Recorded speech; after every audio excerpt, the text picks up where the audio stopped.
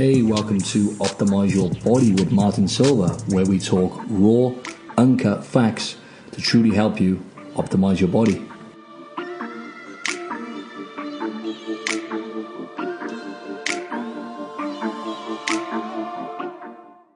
What's up, everyone? How's it going there? It is a warm summer's day at 2:20 p.m. here in Sydney, Australia. It is beautiful outside, and you know what? I am sat on my bed in my room banging this podcast out because, you know why? Because I love it. I love talking about health, fitness, nutrition. You know, that's my passion. And I'm going to drop some bombs today. So today's episode, I'm going to bust some myths.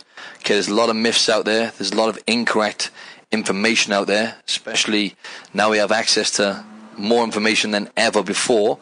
And unfortunately, a lot of us are inundated with the wrong types of information. So I am going to be busting myths like there's no tomorrow. The three myths I'm going to be talking about today are fat loss. See, I hope now you've tuned in, especially the ladies. I find when you mention the words fat loss or fat burning to women, it's like, boom, something goes off in their brain and they're just like tuned into the conversation. You know, I've trained over 1,000 people and, yeah, fat loss, fat burning, great words. Anyway, fat loss and the myths behind the most effective ways to lose fat, such as cardio. Do we overdo cardio?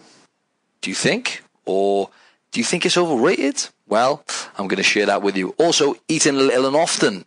So, you know, eating at regular intervals and, you know, having breakfast, lunch, dinner, and then maybe having a snack in between. You know how, that information is kind of being quashed now, which is good. But, you know, we've been led to believe that eating little and often is going to be beneficial for us, when in fact it's quite the opposite, to be honest. So I'll go into that as well. And finally, carbs, carbohydrates. I actually done a blog newsletter on this, and I sent this out to people on my subscribers list.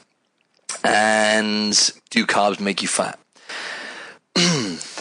Well, that's let's face it, carbohydrates, right? It's almost like that word is completely demonized now, isn't it? It's like a horrible kind of nutrient almost, you know, like carbohydrates. Oh, I got to keep my carbs down because I'm going to get fat. And it's, again, what happens within the fitness and nutrition industry is things get blown out of proportion.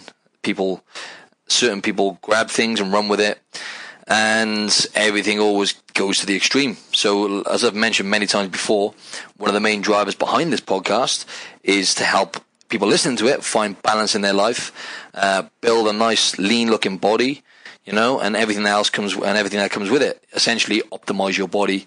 You know, it does what it says on the tin. We are going to optimize that body of yours. If you just keep tuning in, I'm going to be dropping gems week in, week out.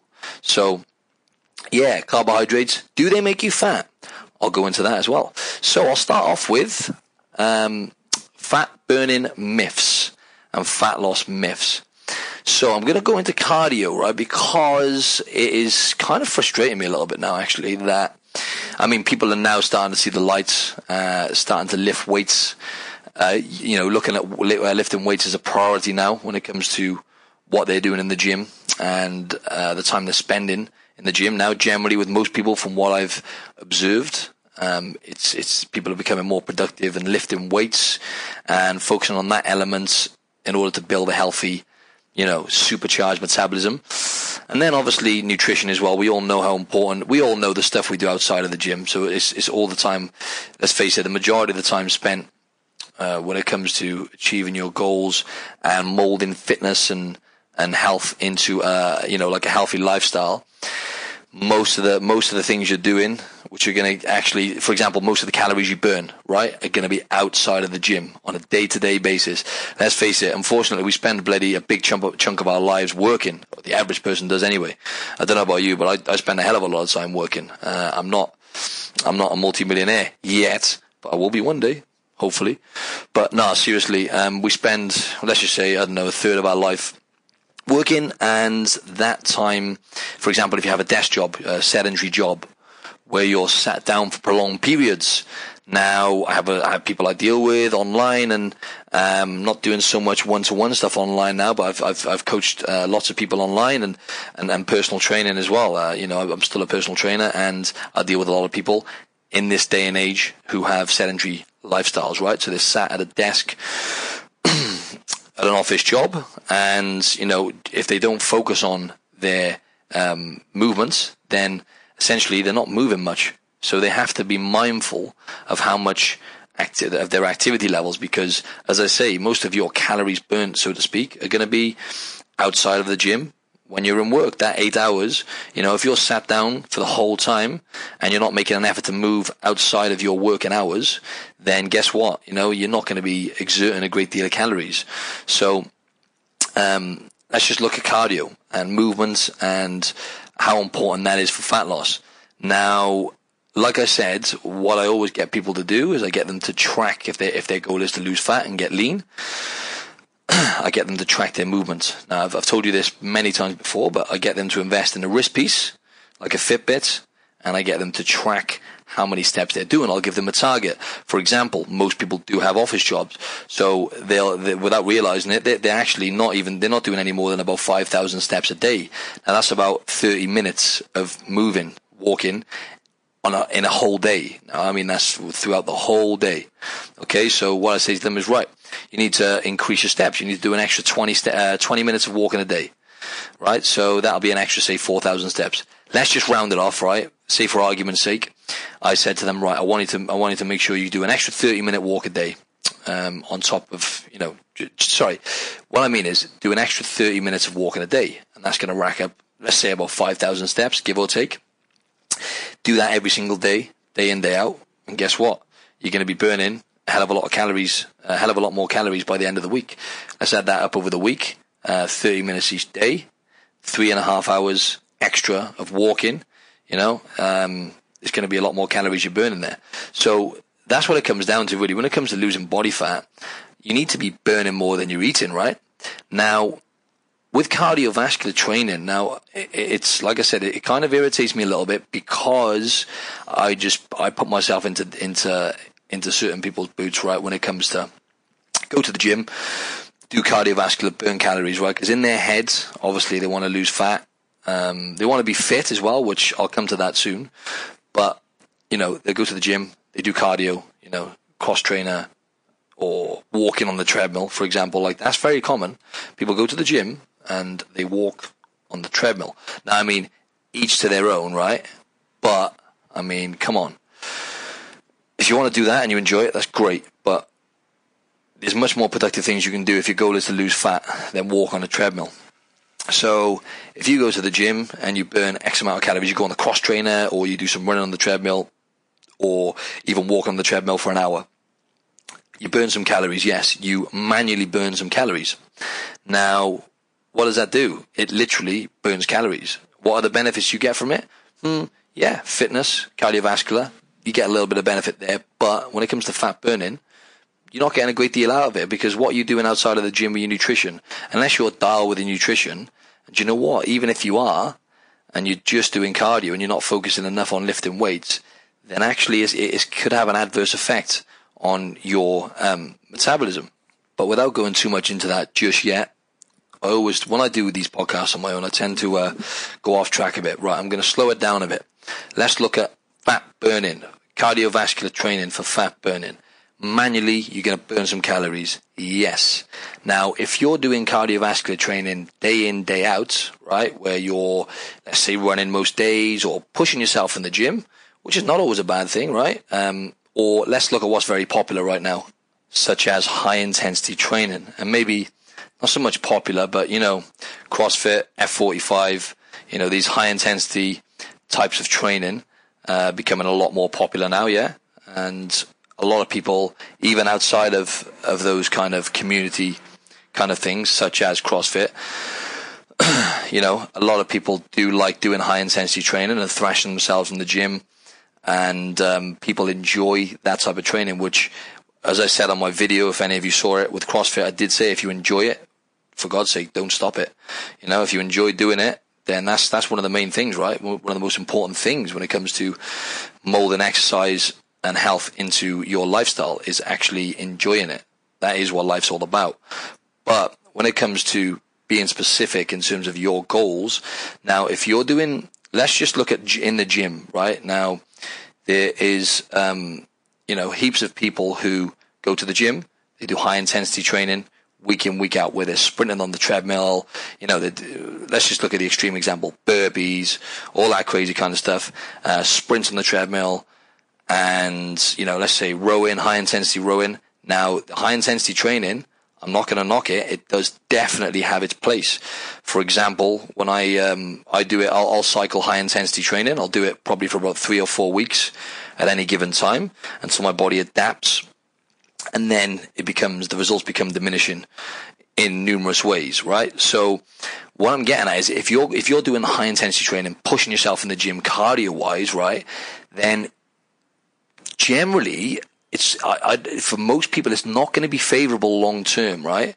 Because the signals you're sending to your body, if you're going to the gym and you're doing cardio, like pretty strenuous cardio, most times you train, right? And you're doing this continuously without, having a break from it, then actually, it's called high intensity for a reason. It's bloody hard. It's high intensity. You're applying a lot of stress to the body. Now, obviously, it can be good because that's what, that's most of the benefits and advantages we get in life when it comes to health, longevity, how we look. It's because we are putting stress on the body. That is how you progress in life in any aspect, right? But when it comes to fitness, like lifting weights, it's a stress on the body.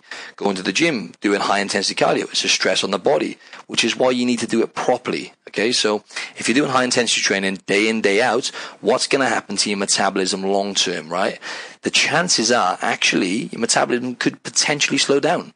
It could have I would go as far to say, I'll put my bets on the fact that it's going to have an adverse effect on your metabolism long term if you're doing it day in and day out. Same goes for any cardio, even if it's like quite moderate intensity, jogging or whatever it is.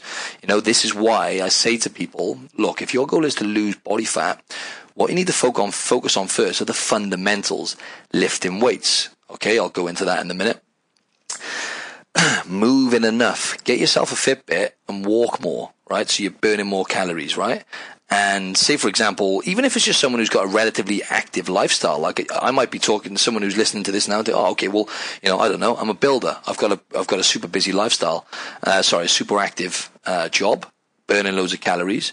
Well, then guess what? If you get yourself a Fitbit or something to track how many steps you're doing, chances are when it comes to fat burning, you're already expending so many calories. And then if you're lifting weights on top of that, that's more than enough. Then all you've got to do is just dial in the nutrition.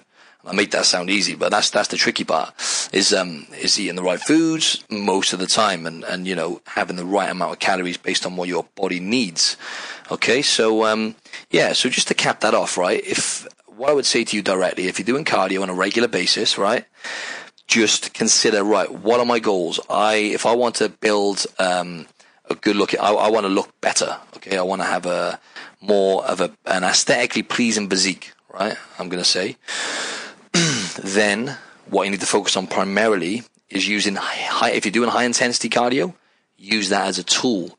Okay, so as I was saying, when I do competitions or when I do photo shoots, or if I want to get super lean or build my fitness up, take my fitness to another level, then I'll bring high intensity cardio such as sprints on the treadmill, interval training on the rower, interval training on the bike,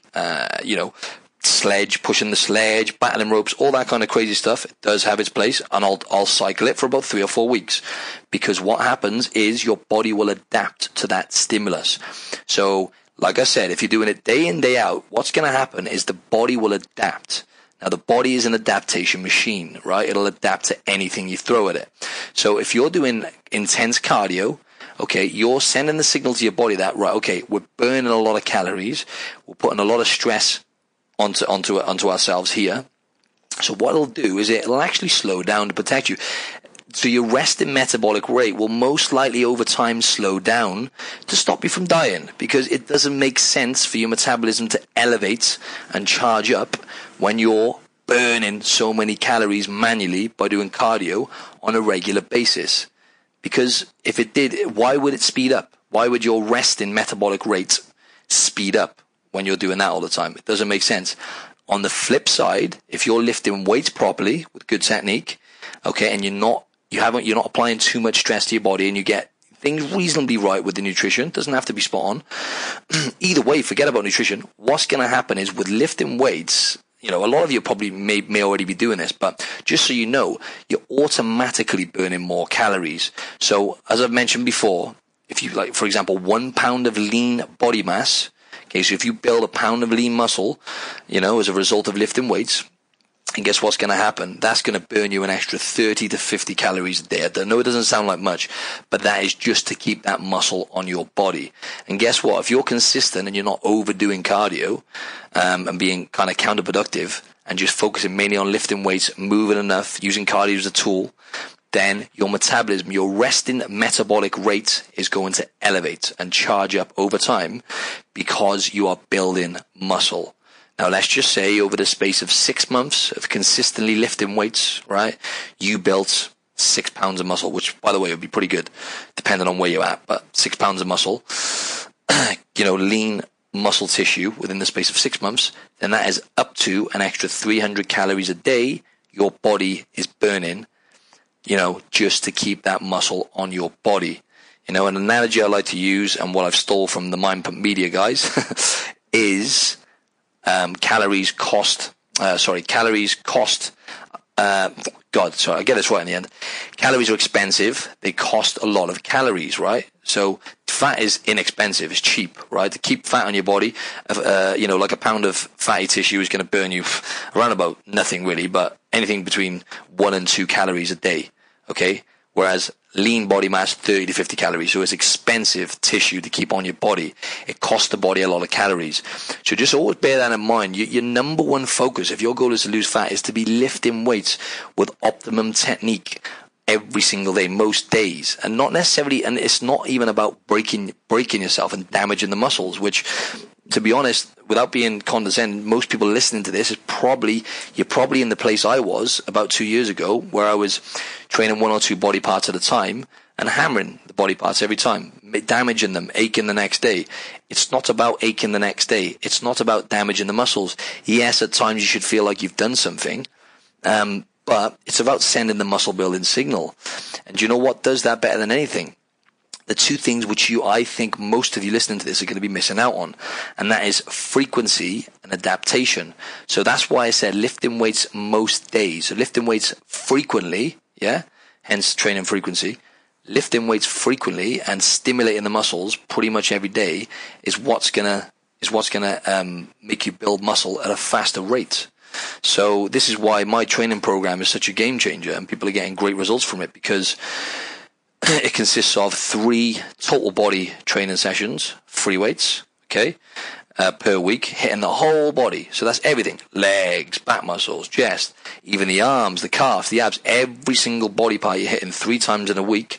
And then the days in between, you're doing resistance band workouts, low intensity. Okay, so you're doing anything from 1 to 3 resistance band workouts, and that is going to send the muscle building signal, makes your muscles look pumped as well, makes you look great, but also helps you recover, and is sending that muscle building signal on the days in between.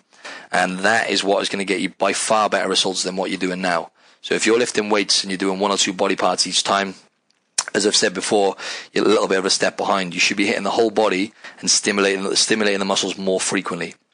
I'll quickly go into adaptation now. So like I said, even when it comes to cardio, the body will adapt. The body will adapt to anything. Now, with cardiovascular, it adapts by slowing down your metabolism, being more efficient at burning calories. So when you're doing your cardio, yes, at the time manually, it'll be efficient, it'll burn the calories.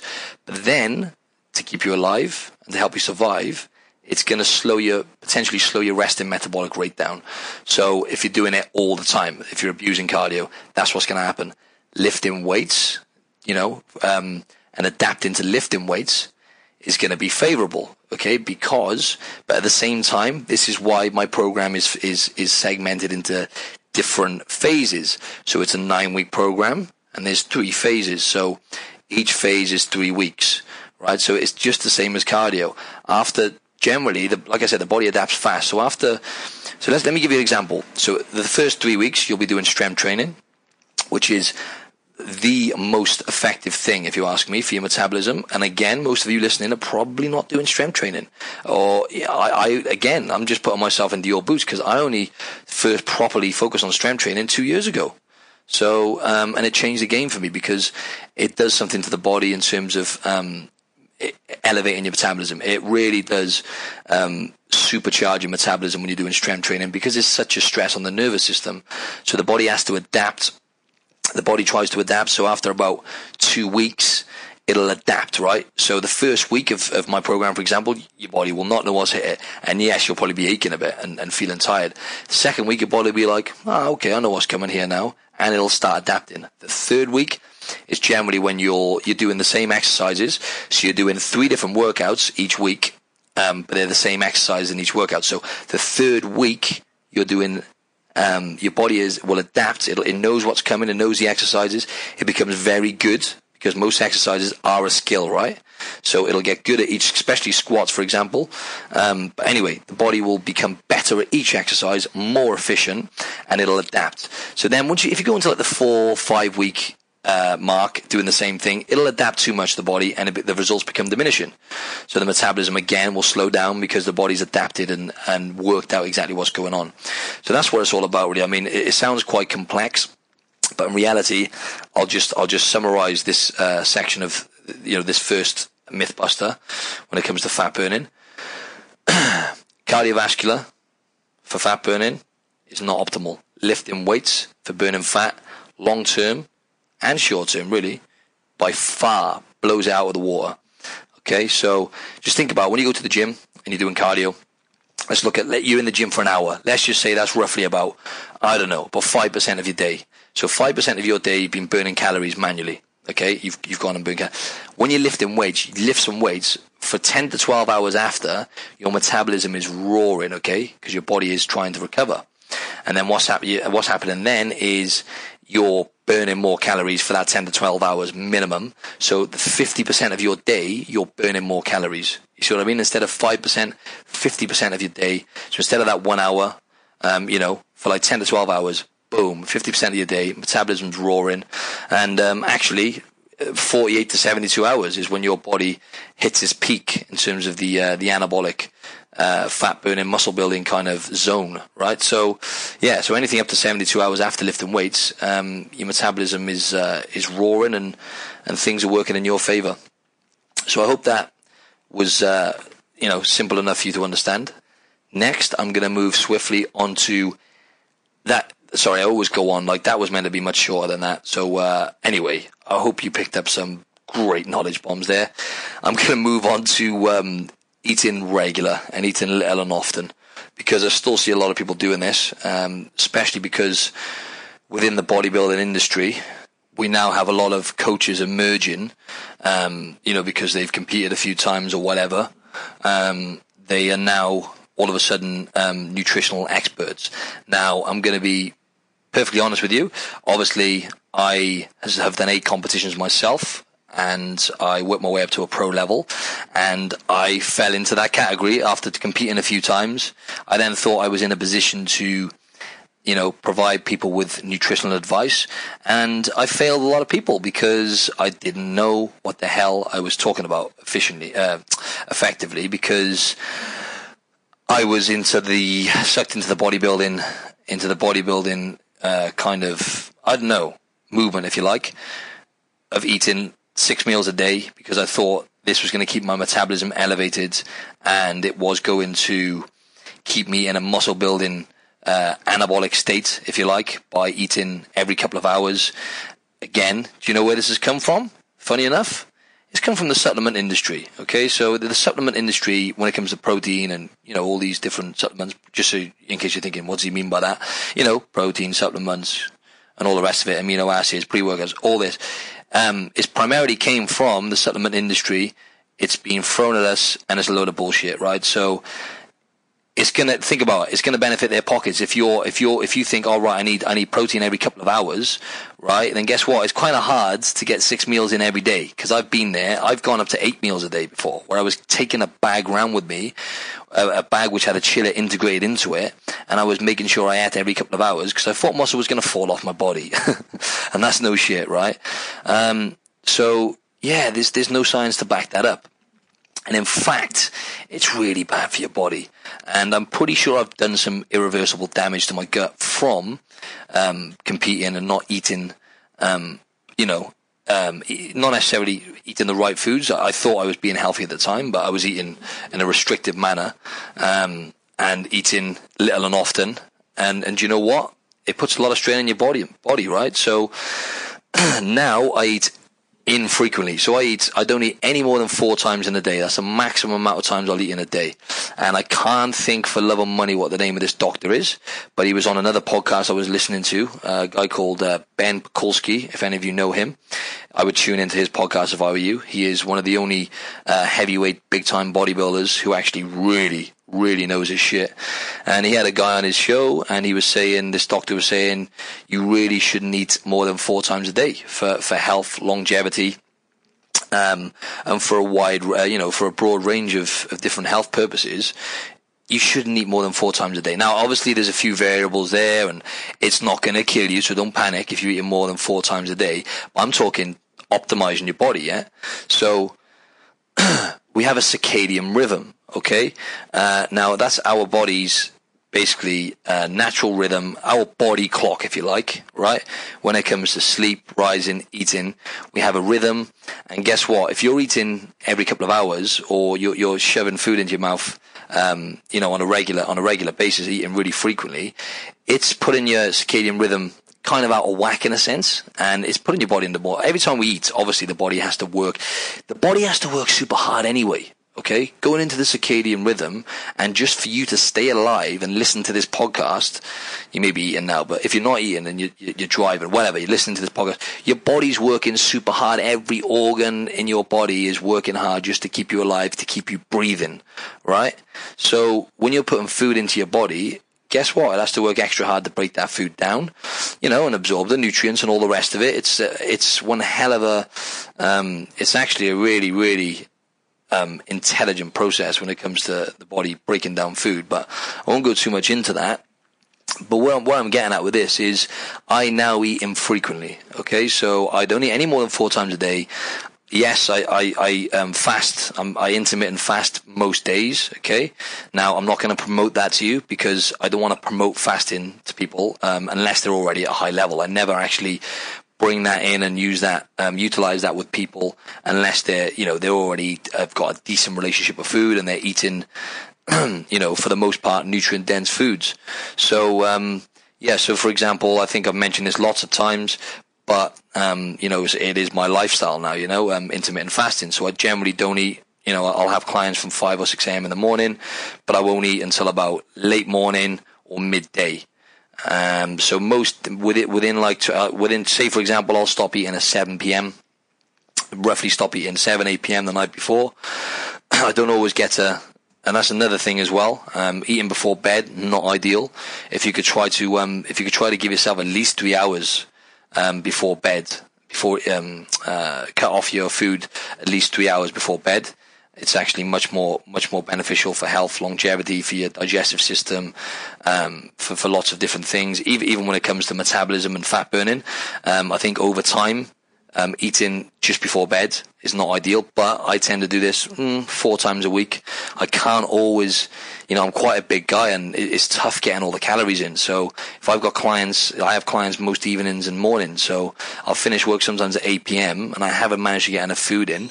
So I'll eat when I get home just before bed. So that's about 4 times a week. But if I can help it, I try not to eat any sooner than about 3 hours before bed. So that's another little tip for you. But once again, I'm going off on a tangent.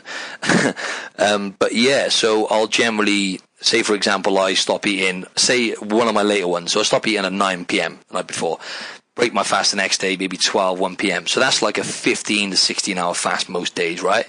And then I'm eating within, say, anything from like, let's just say I eat within an 8-hour window then, most days on average. Okay, so that is actually much more beneficial for numerous different things.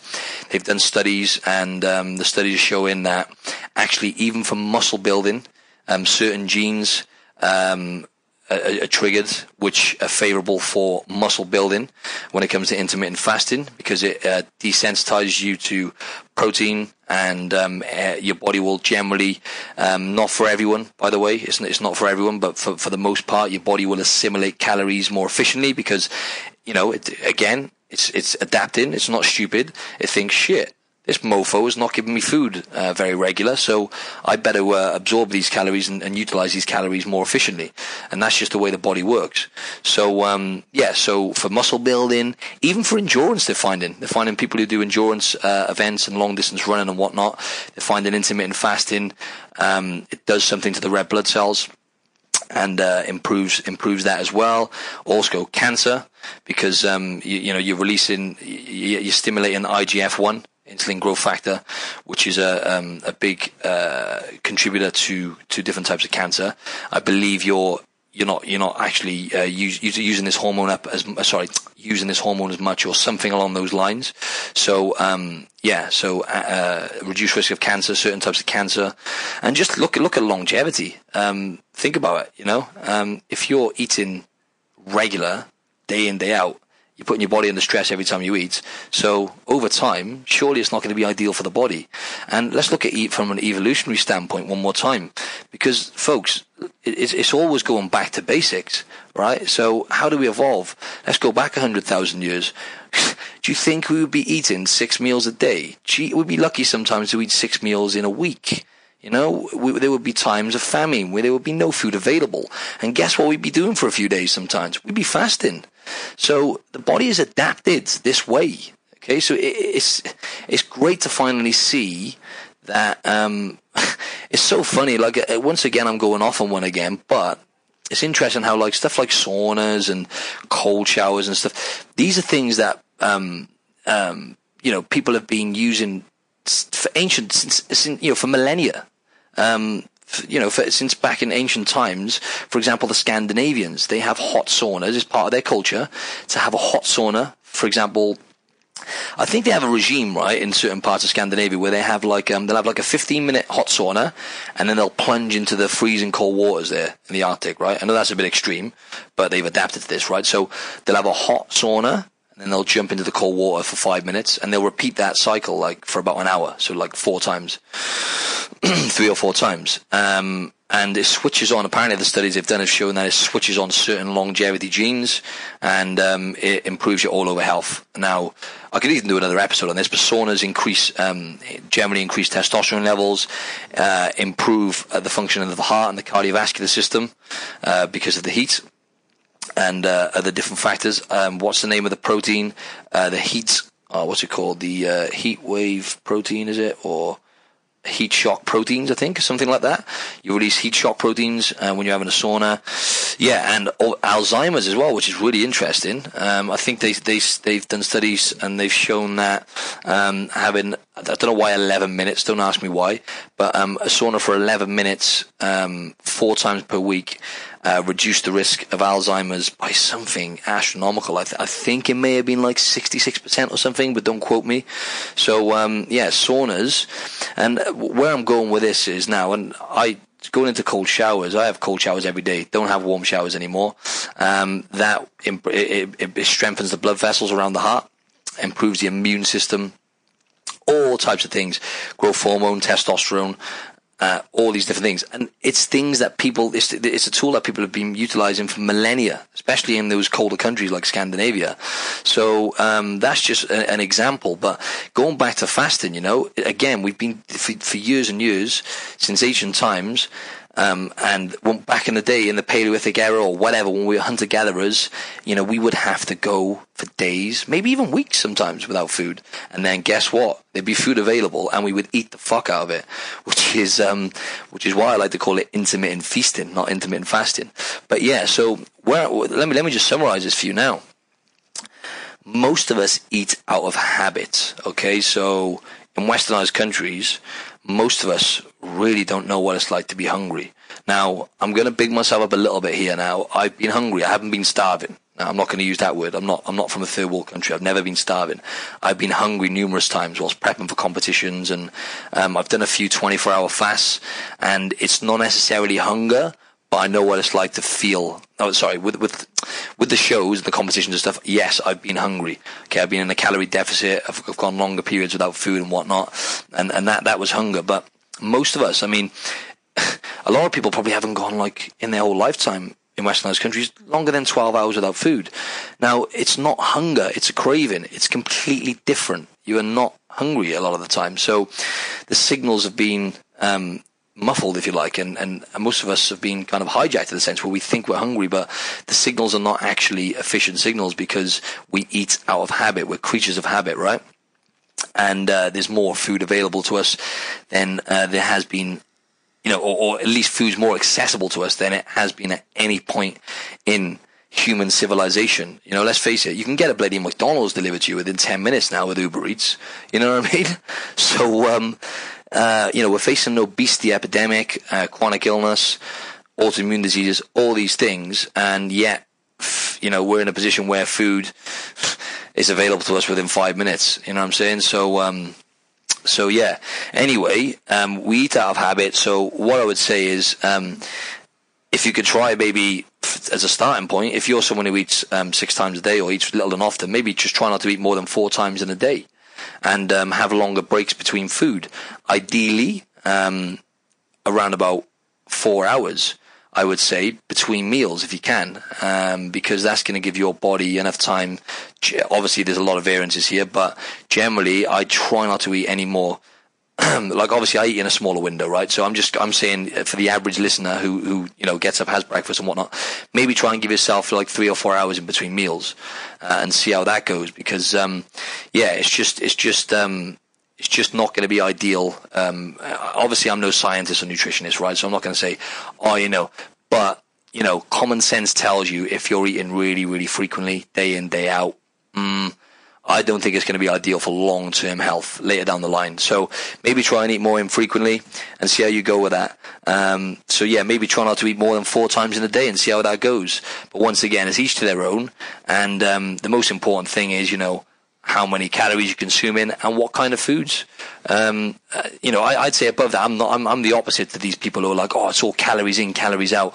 There's a big wave now of people prescribing programs to people, nutrition programs and whatnot, and it's just purely focused on calories, like, and yeah, I mean, nutrients over calories any day, without going too much into that. But it's going to be, in terms of fat loss and longevity, health, it's going to be a case of how many calories you're consuming, what nutrients are you putting into your body, and because, for example, eating vegetables is going to be really beneficial for your gut flora, your microbiome. Okay, so you're going to build a healthy microbiome generally if you're eating vegetables regularly, ideally organic, because of the chemicals added to non-organic veg nowadays. But listen, if you're getting your vegetables in, that's going to be beneficial for long-term health. But yeah, so give that a go. I did go off on one a little bit there, right? But yeah, I'm going to move on swiftly once again. So yeah, the last topic now is carbohydrates. As I said, that word is almost like it's a bit of a stinger now, isn't it? When it's like, you eat carbohydrates, oh my God, you're going to be fat. You are literally going to be fat. You eat carbs, oh my God, that is dangerous. You need to cut your carbs up now. Obviously, I'm going a bit overboard here, as usual, and I'm going to turn my bloody phone off so you can't hear my messages going off. But yeah, carbohydrates. Now, do carbohydrates make you fat? And what is all this, you know, all this bloody kerfuffle you can hear people talking about when it comes to, you know, I've got to eat low carbs and high protein and high fats to get me leaner, which, you know, definitely there's some truth to that, 100%. But let me just start with the fact that the human metabolism is so complicated and complex that even this day and age, right, with technology and where we're at now, and how much they learn, you know, with stem cell production and just human metabolism in general. A lot of the studies they're doing have been in rats, but now there's a lot of conclusive studies coming out on human metabolism. So the next few years are going to be interesting. But even until the day I die, I'll be learning about metabolism. It's that complicated. Next to the human brain, human metabolism is so bloody out there. And there are so many individual variances from person to person based on genetics. We have like around about 200,000 different genetic blueprints within our body. 200,000 different types of, or something like this anyway, don't quote me on this, but 200,000 different types of genes within the body, right? So, already that kind of puts two and two together. That sounds complicated alone, right? And that's just one element. Okay, so there's going to be genetic variances from person to person based on your ancestors and the environments that they grew up in, and the gut flora, the microbiome your mother has passed down to you, is going to determine a lot of things in terms of your genetic makeup and your microbiome and whatnot, and how sensitive you are to carbohydrates, and how your body utilizes carbohydrates and calories in general. But there's also, for example, right? Let me go into, where was I going with that then? Kind of tough doing one of these podcasts on your own, folks, because I'm speaking a bit faster than I usually do. That's all I'm saying. But I really get into it, and as you know, I'm really passionate about it. So I've kind of lost my train of thought a bit here. Yeah. So there's so many variances, right? Carbohydrates, do they make you fat? Come on, cut to the chase, Silver. Bloody hell. There's going to be genetic different variances of people. There's going to be, for example, carbs. Certain people will be more sensitive to carbs than others, but to different types of carbs. Now, what they're finding is, for example, when it comes to your blood sugar levels, right? So let me just go through the different types of carbs, right? So you've got sugar. Okay, let me just go into sugar and what this does to the body. So let's look at the worst kind of foods to start with, right? Refined sugar. So you're eating processed foods, junk foods, or, simple sugars, sweets, whatever.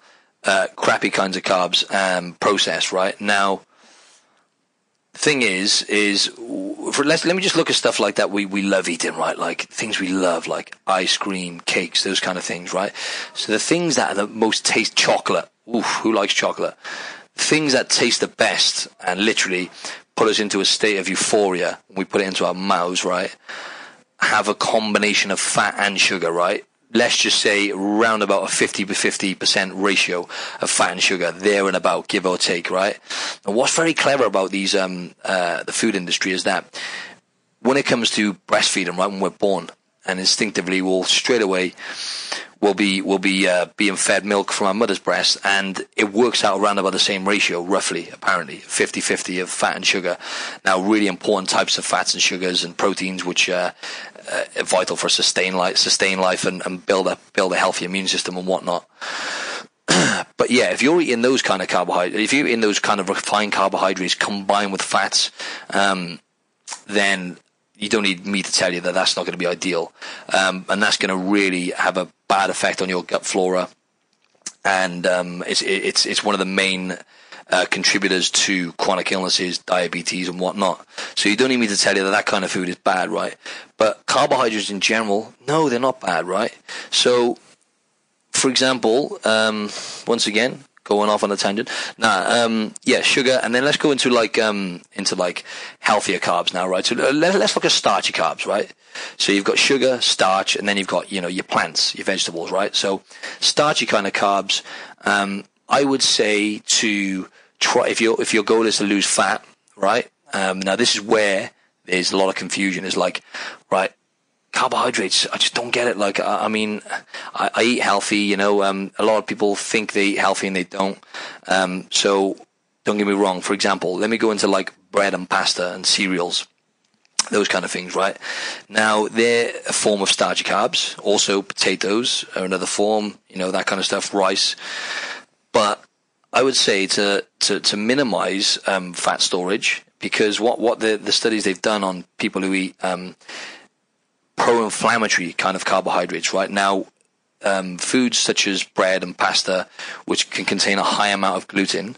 Now, gluten has a protein in it called gliadin, which can have an inflammatory effect on the gut, right? Now, it's the same goes for what I was saying about refined sugars and stuff, right? Pro-inflammatory foods will damage the gut over time, and that will lead to that can alone lead to obesity and diabetes and stuff, right? But the fact that if you're having like bread, pasta on a regular basis, you're still going to be pumping out insulin and putting your body into a fat storing mode, right? If you're eating those kind of foods like bread and pasta regular, and you're not moving enough and you're not earning those kind of carbohydrates, then you're going to put your body generally into a fat storing mode, because insulin is a fat storing hormone. It's not always bad, right? It's really important for muscle building as well. So it can work as your best friend or your worst enemy. But the way I look at it, unless you're earning your carbs, then, okay, let me just go into bread and pasta, for example, high in gluten, right? A lot of bread and pasta nowadays is bloody processed anyway. And as I mentioned before, it's just habit again, because it's something that we've grew up eating, right? Like toast and stuff like that, and whatever, sandwiches. But it's not ideal if your goal is health and losing body fat, because, like I said, it's a starchy carbohydrate. It can be pro-inflammatory as well because of the gluten, but not to mention a lot of bread and pasta is processed as well nowadays. If you're having whole meal, it's going to be better. But generally, I would try, if you're going to have starchy carbohydrates, I have a lot of sweet potato, so that's kind of works really well for me. It's one of my favorite foods. Makes me feel good. It's really good for my gut. It gives me a good sustained energy. So my choice of starchy carbohydrates are going to be generally most of the time sweet potato, some fruit, which is sugar. That's a sugar kind of carbs. But I'm talking about let me go back a bit. Starchy carbs, right? So potato, I'll sometimes have some rice, but you know what works actually better for me, and what they're finding is, when it comes to rice as a starchy carb, actually white rice for most people is actually better than brown rice. I may have mentioned this before, but the brown rice contains anti-nutrients, and it can have, it can trigger off an immune response in the body. So it can be toxic on the gut. And a lot of people get issues when it comes to bloating and inflammation issues when it comes to brown rice. So generally for me, white rice works better, and for most people I've coached as well. So contrary to what we believe, as far as health goes and what's healthier, white rice for the most part is going to be better for you.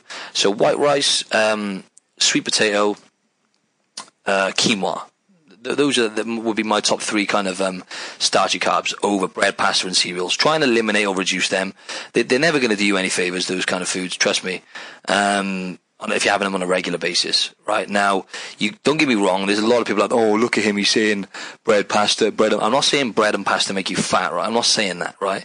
Because there's these people out there that break my balls, man. Like, oh yeah, it's all about calories in, calories out, though. It doesn't really matter. Carbohydrates don't make... No, there's more to it than carbohydrates. Carbohydrates, yes, they can make you fat, and they've made a lot of people I've coached fat, right? And I'm being straight with you now, because if you're eating the wrong types, your body is not going to metabolize them efficiently, and it can have an inflammatory. And even if you don't notice inflammatory issues like bloating and whatnot, it can be something that over time manifests, and you can damage your gut and trigger off chronic illnesses later down the line. So what I would say for starchy carbs is, nutrient wise anyway, you're going to get much more out of sweet potato and quinoa. White rice is not going to have a great deal of nutrients, but it's going to be a lot better than generally than brown rice. Don't get me wrong, brown rice probably does have more nutrients. However, it also contains anti-nutrients. Not going too much into that because I can't think what types, what they're actually called, to be specific. But like I said, it can have a bad effect on the gut. And then there's like obviously plants. Now plants and vegetables are still carbohydrates, by the way, right? So, but it's a different thing, right? It's completely different than your body breaks them down differently than what it would to starchy carbohydrates, because without going too much into the molecules and the science behind it, for example, green veg, super high in fiber, and one of the most when it comes to cruciferous veg like broccoli, cauliflower, Brussels sprouts, that kind of stuff, contains a lot of sulfur and sulforaphane, which is very, very, very beneficial for the body. Very important nutrient, but like Brussels sprouts, for example. A lot of us fart and get bad responses to Brussels sprouts. It's because of the high amounts of sulfuric acid, I think it's called. But it's a very, very important nutrient as well. But not everyone is tolerant. However, not to mention all the other minerals and high amounts of fiber and whatnot in green veg, right? And then leafy veg, like, spinach, kale, that kind of stuff is going to contain an abundance of minerals such as magnesium, folate, potassium, all those kind of things. I'm not going to reel them all off, but so green veg, heaps. Okay, it's still try and get heaps of green veg in. It's still a form of carbohydrates, but it's going to give you sustained energy, high in fiber. But all vegetables. I mean, I always say to people, try and start off with 2 servings of vegetables a day. And by 2 servings, I mean plates full of veg. So even if you can get 1 big plate full of veg in a day to start with, if you don't have any veg, great. Yes, add color as well. So that's why, other vegetables such as, carrots, brighter colors like orange and red, carrots, tomatoes, like I mentioned, sweet potato, that's still a vegetable. Yellow bell peppers or yellow capsicums if you're Australian, you've got a different name for them. Contain high amounts of carotenoids, if I've pronounced that properly, or beta carotene, vitamin A essentially. So lots of great benefits there. Eyesight, I believe, skin, nails, all that kind of stuff. So vitamin A is vital as well, and it's going to have they're going to have a wider range of other nutrients as well, but an abundance of vitamin A. So that's why it's important to add color, right? And then there's other colors. Then, like I've been eating purple carrots lately. But for example, purple carrots, blueberries, strawberries, raspberries, those kind of things are going to contain a high amount of flavonoids, which are powerful antioxidants.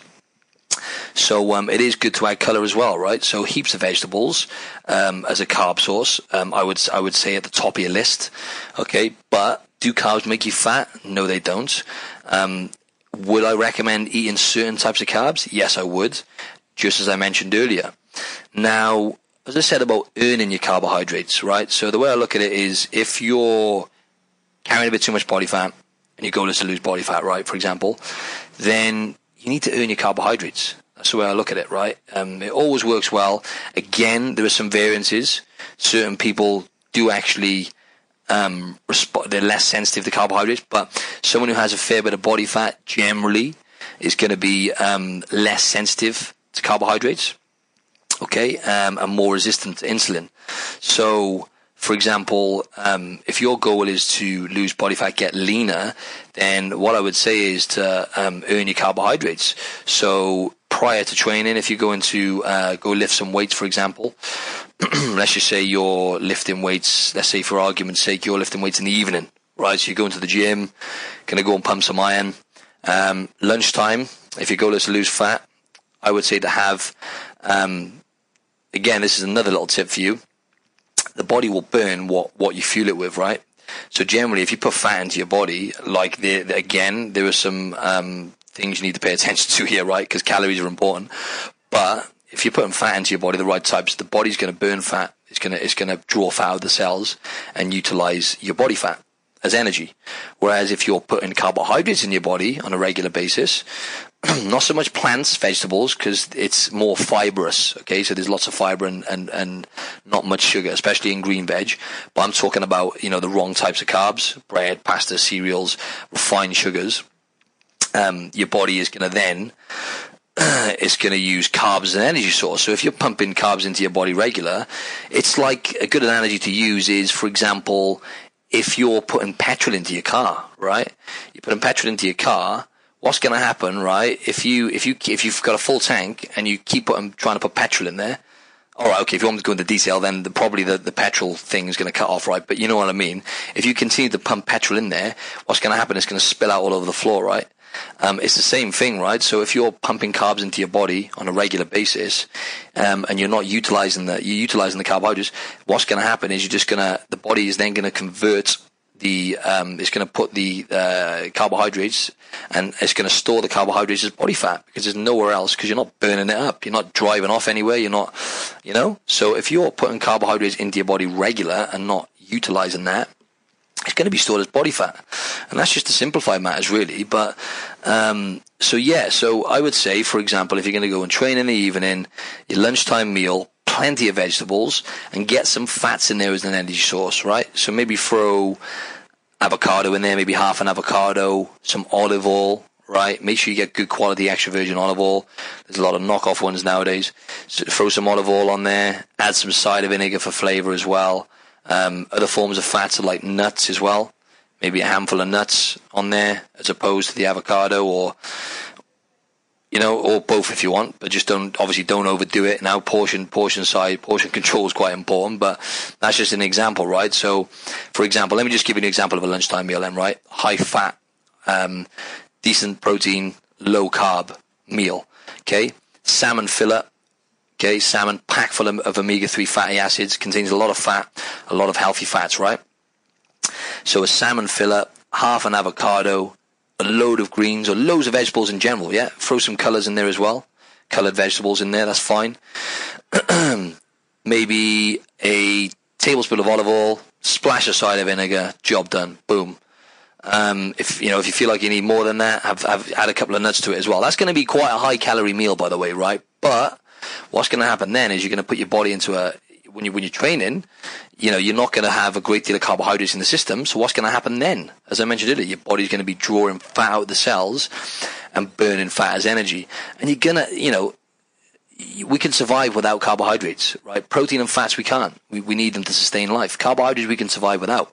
So your body will happily use fat as energy, the fat you've eaten, and the body fat within your body, the fat stored on your body, your metabolism will you'll metabolize the fat then, as opposed to just using up the carbohydrates or sugar you've eaten. So so if you train, when you're training, have the fats, higher fats, low carbs, and then maybe post training you could throw some carbohydrates in then to replenish, right? So just throw in some you could throw in some simple sugars, but good simple sugars, fructose, fruit, right? So fruit contains fructose, so maybe a post-training meal could be, if you want to get your protein in there, like, let's just go with the cliche chicken breast, right? More vegetables, throw some sweet potato in there as well. That is a starchy carb, but it's still it's still a healthy carb, so throw that in there. And then maybe some fruit as well then for dessert.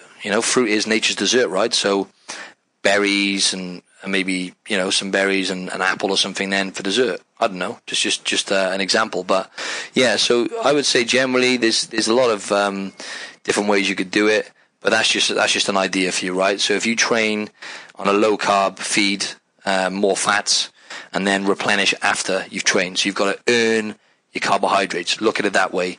If your goal is to lose body fat, it's very, very hard to get the message across because it's a minefield. I'm still learning every single day. It's so complicated from person to person. But just as a general rule of thumb, I hope that has helped in terms of what carbohydrates you should be putting at the top of your list. Vegetables, right? Boom. And then starchy carbohydrates. Then try and earn those kind of carbs, yeah. But you could have them before training as well. If your goal is, if you're a guy listening to this, right, and you're doing strength training, you're lifting super heavy weights, but you still want to lose body fat, throw some starchy carbs in there before you train. So throw some sweet potato or some quinoa, some brown or white rice in with your meal, yeah. So you've got, ideally, I'd say at least 2 or 3 hours before training, let your body start utilizing those nutrients and digest it. So yeah, throw the starchy carbs in before you train, then to load up your glycogen levels. Even have some simple sugars then before you train as well. Either some fruit or even some some natural honey. It's fine. Maybe some oats. That's another form of starchy carbs. If you're not intolerant to gluten, just get normal, get some good quality oats, and have them with some fruit or something before training. A little bit of honey if you want something which is a bit more palatable. But for me, I love vegetables. But if you're in that place now where you're struggling in terms of eating rubbish foods more regular, then something like oats is going to be a healthier option than having a couple of donuts before training. You know what I mean? So what I wanted to reel off for you as well is something really interesting, right? Because someone requested me. I asked someone I know, and she was like, right, okay, I said, what myths can I put on this? And she said, how carbohydrates are demonized and how they're really bad. Now, I've just kind of, in a way, talked a lot of shit about carbs, right? But not carbs don't make you fat. There's a lot more to it than that, right?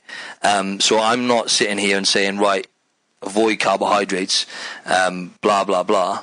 But what I am saying is be mindful of the fact, right? Just remember what I said about us being hungry, okay? Now, I go long periods without food every day, okay? And it's not a problem for me now because intermittent fasting has taught me a lot about the signals and what hunger is, okay? Now, I'm not recommending you do that, as I said earlier, but what I'm saying is most of the time, it's cravings.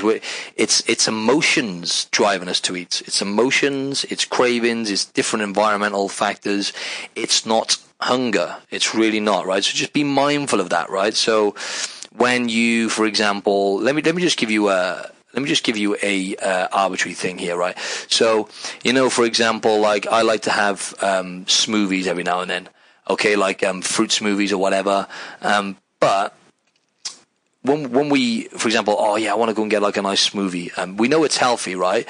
But the bottom line is, it's human nature to go for sugar and carbs as a primary source of energy. So when we want that hit of dopamine, we want the surge of happy chemicals in our brain, when we have that juice drink, okay, or that smoothie or whatever. I'm mindful of that. When I have that, I know my body's not going to break it down or utilize the calories and nutrients anywhere near like it would whole foods. It just doesn't, right? We didn't evolve that way. But I know I want that juice because I get that rush of dopamine from the sugar and the fruits being blended up into a shake. You know what I mean? So just be mindful of that. We're doing it because we're doing it with our emotions and because we want it for pleasure, essentially. It's not because we're going to die, right? I know this sounds quite extreme, but yeah, just to summarize this one now, right? Do carbs make you fat and are carbs bad? No, they're not. Are there different types of carbohydrates which can have a negative effect on the body? Hell yes, there's a lot of carbohydrates out there which will. And just like I said, inflammatory, right? So that's what the gut is so complex, right? And the microbiome, I think, just picture this now. We've got like over 1,000 different types of species of creatures living inside our gut. We have around about 1 trillion different types of bugs living in our body. Not different types, sorry, but about 1 trillion bugs living inside of us right now, right? Our body is 90% bacteria. Only about 10% of our body are human cells. The rest is bacteria. Now, how is this bacteria? What determines the environment of our gut? What do you think? What you put into your gut, right? So if you're putting every single thing you put into your body is affecting how you are as a person, shaping who you are, right? I know that sounds it becomes a part of you. It sounds a bit crazy, but the link between the gut and the brain is just blows my mind, the research going into it now. The serotonin receptors alone, like 90 to 95% of the serotonin receptors located within the gut, produced within the gut. So serotonin, as we know, is the hormone responsible for us feeling happy and libido and helping us go to sleep and all these really, really important bloody things, by the way, produced in the gut. So if you're eating the wrong types of carbohydrates and pro-inflammatory kinds, like refined, processed types and bread, pasta and cereal, which could have an inflammatory response on the body, but not even going away from the inflammatory stuff, right? Like bread, pasta, cereals, those kind of things, right? They're going to require your body to pump out insulin, okay, when you eat them. So if you're eating them regular, just remember insulin is a fat storing hormone, okay, and unless you're an elite athlete, right, who's burning a stupid amount of calories and can get away with having pasta every meal, trust me, like most of you are not going to be able to get away with that in terms of fat storage when it comes to the heavy carbs.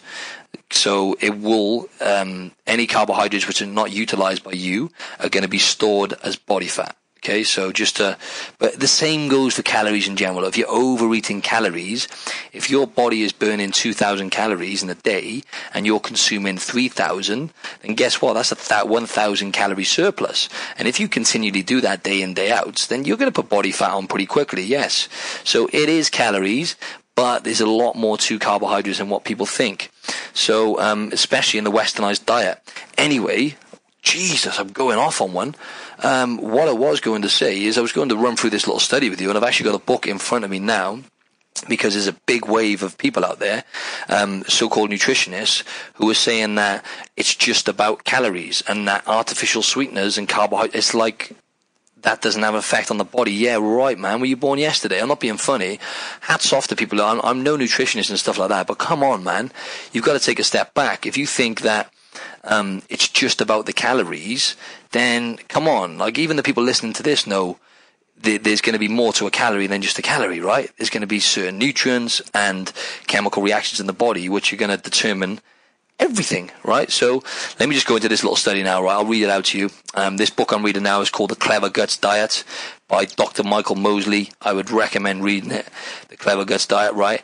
And they've done a very interesting study, and what blows my mind is the Mediterraneans, right? The Mediterranean paradox, they call it now, where they drink wine, you know, they have lots of fats, right? So olive oil, lots of fatty foods on a regular basis, cheese, eggs, all that kind of stuff.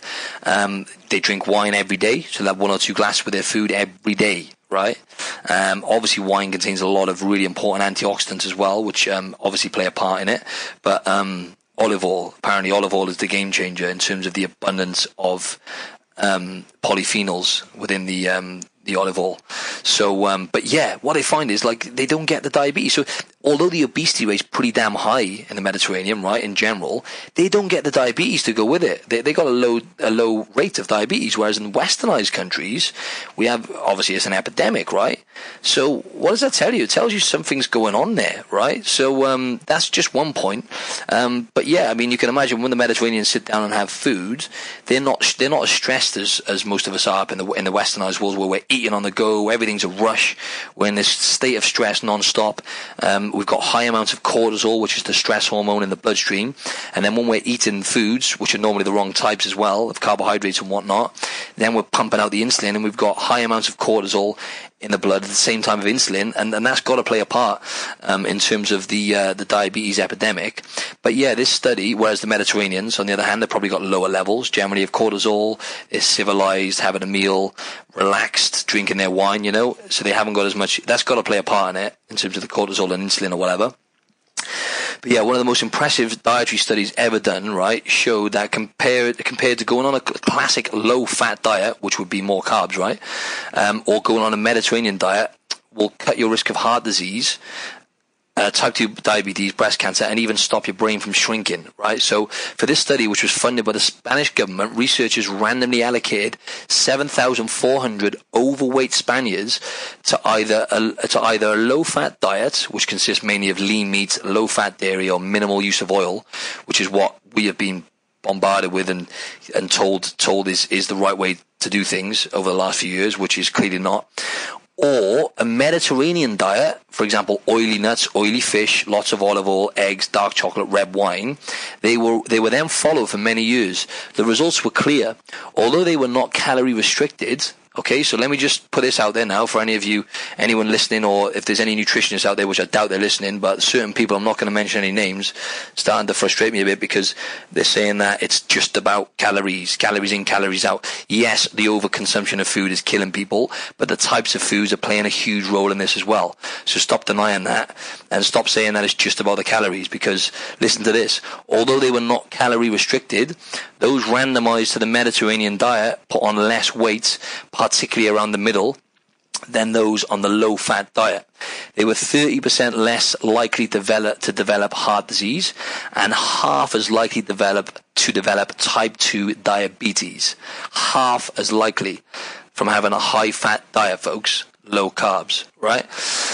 A particularly important element of the diet seemed to be olive oil. In fact, women for this study who were asked to add an extra couple of teaspoons of extra virgin olive oil a day cut their risk of developing breast cancer by nearly 68% compared to those who were dutifully eating low fat. So, there it is, olive oil. But the book also says there's a lot of crap olive oil out there, so try and get a good quality source. But it just goes to show that having a high-fat diet, which consists of a lot of, having fish. They say about twice a week, ideally, you want to have omega-3 fish, such as salmon, mackerel, sardines, those kind of things, right? And just want to really quickly break this down for you as well, when it comes to fish, is the types, right? Because a lot of fish now is very toxic in terms of the metals. So avoid sort of swordfish like the plague, because it's got a super high amount of metals, mercury and arsenic and all that kind of stuff. Obviously shark. Even tuna, though. I don't eat much tuna now because that is it's got high amounts of metals in it. And then your best types, as I said, are going to be the oily fish, which are going to give you loads of omega-3s, such as mackerel, salmon, and sardines, right? So, yeah, get the fats in. Get plenty of veg in, avoid refined crappy carbs, and bread, pasta, cereals. Try and reduce that if you tend to have a lot of that in your diet. And as far as bread goes, I would say sourdough. Sourdough, if you can get good quality sourdough, is normally fermented. It's good for the gut.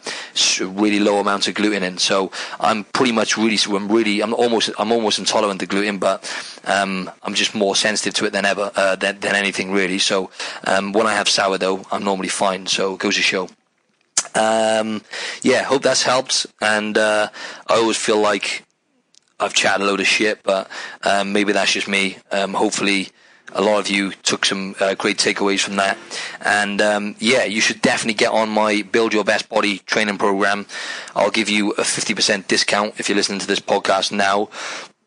I'll unlock the code, let's say, for the next week, so you can get 50% off if you click the link on my Instagram bio. If you go to on Instagram at Martin Silva Fitness. Martin Silva is Silva, the Mediterranean way, actually. Yes, I do have Mediterranean in my blood.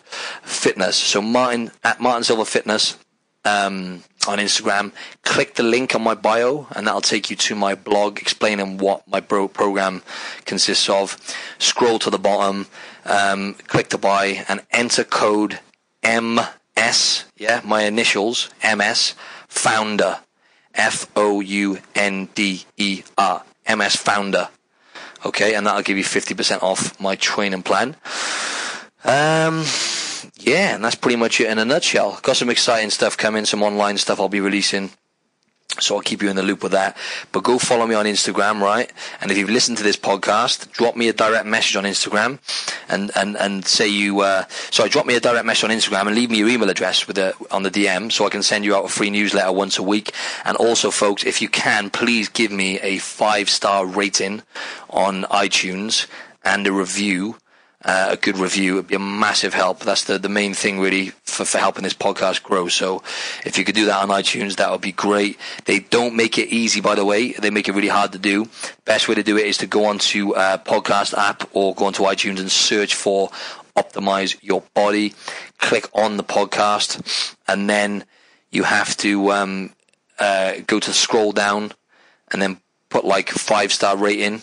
And then write a review. When you click on write review, it might ask you for like a nickname.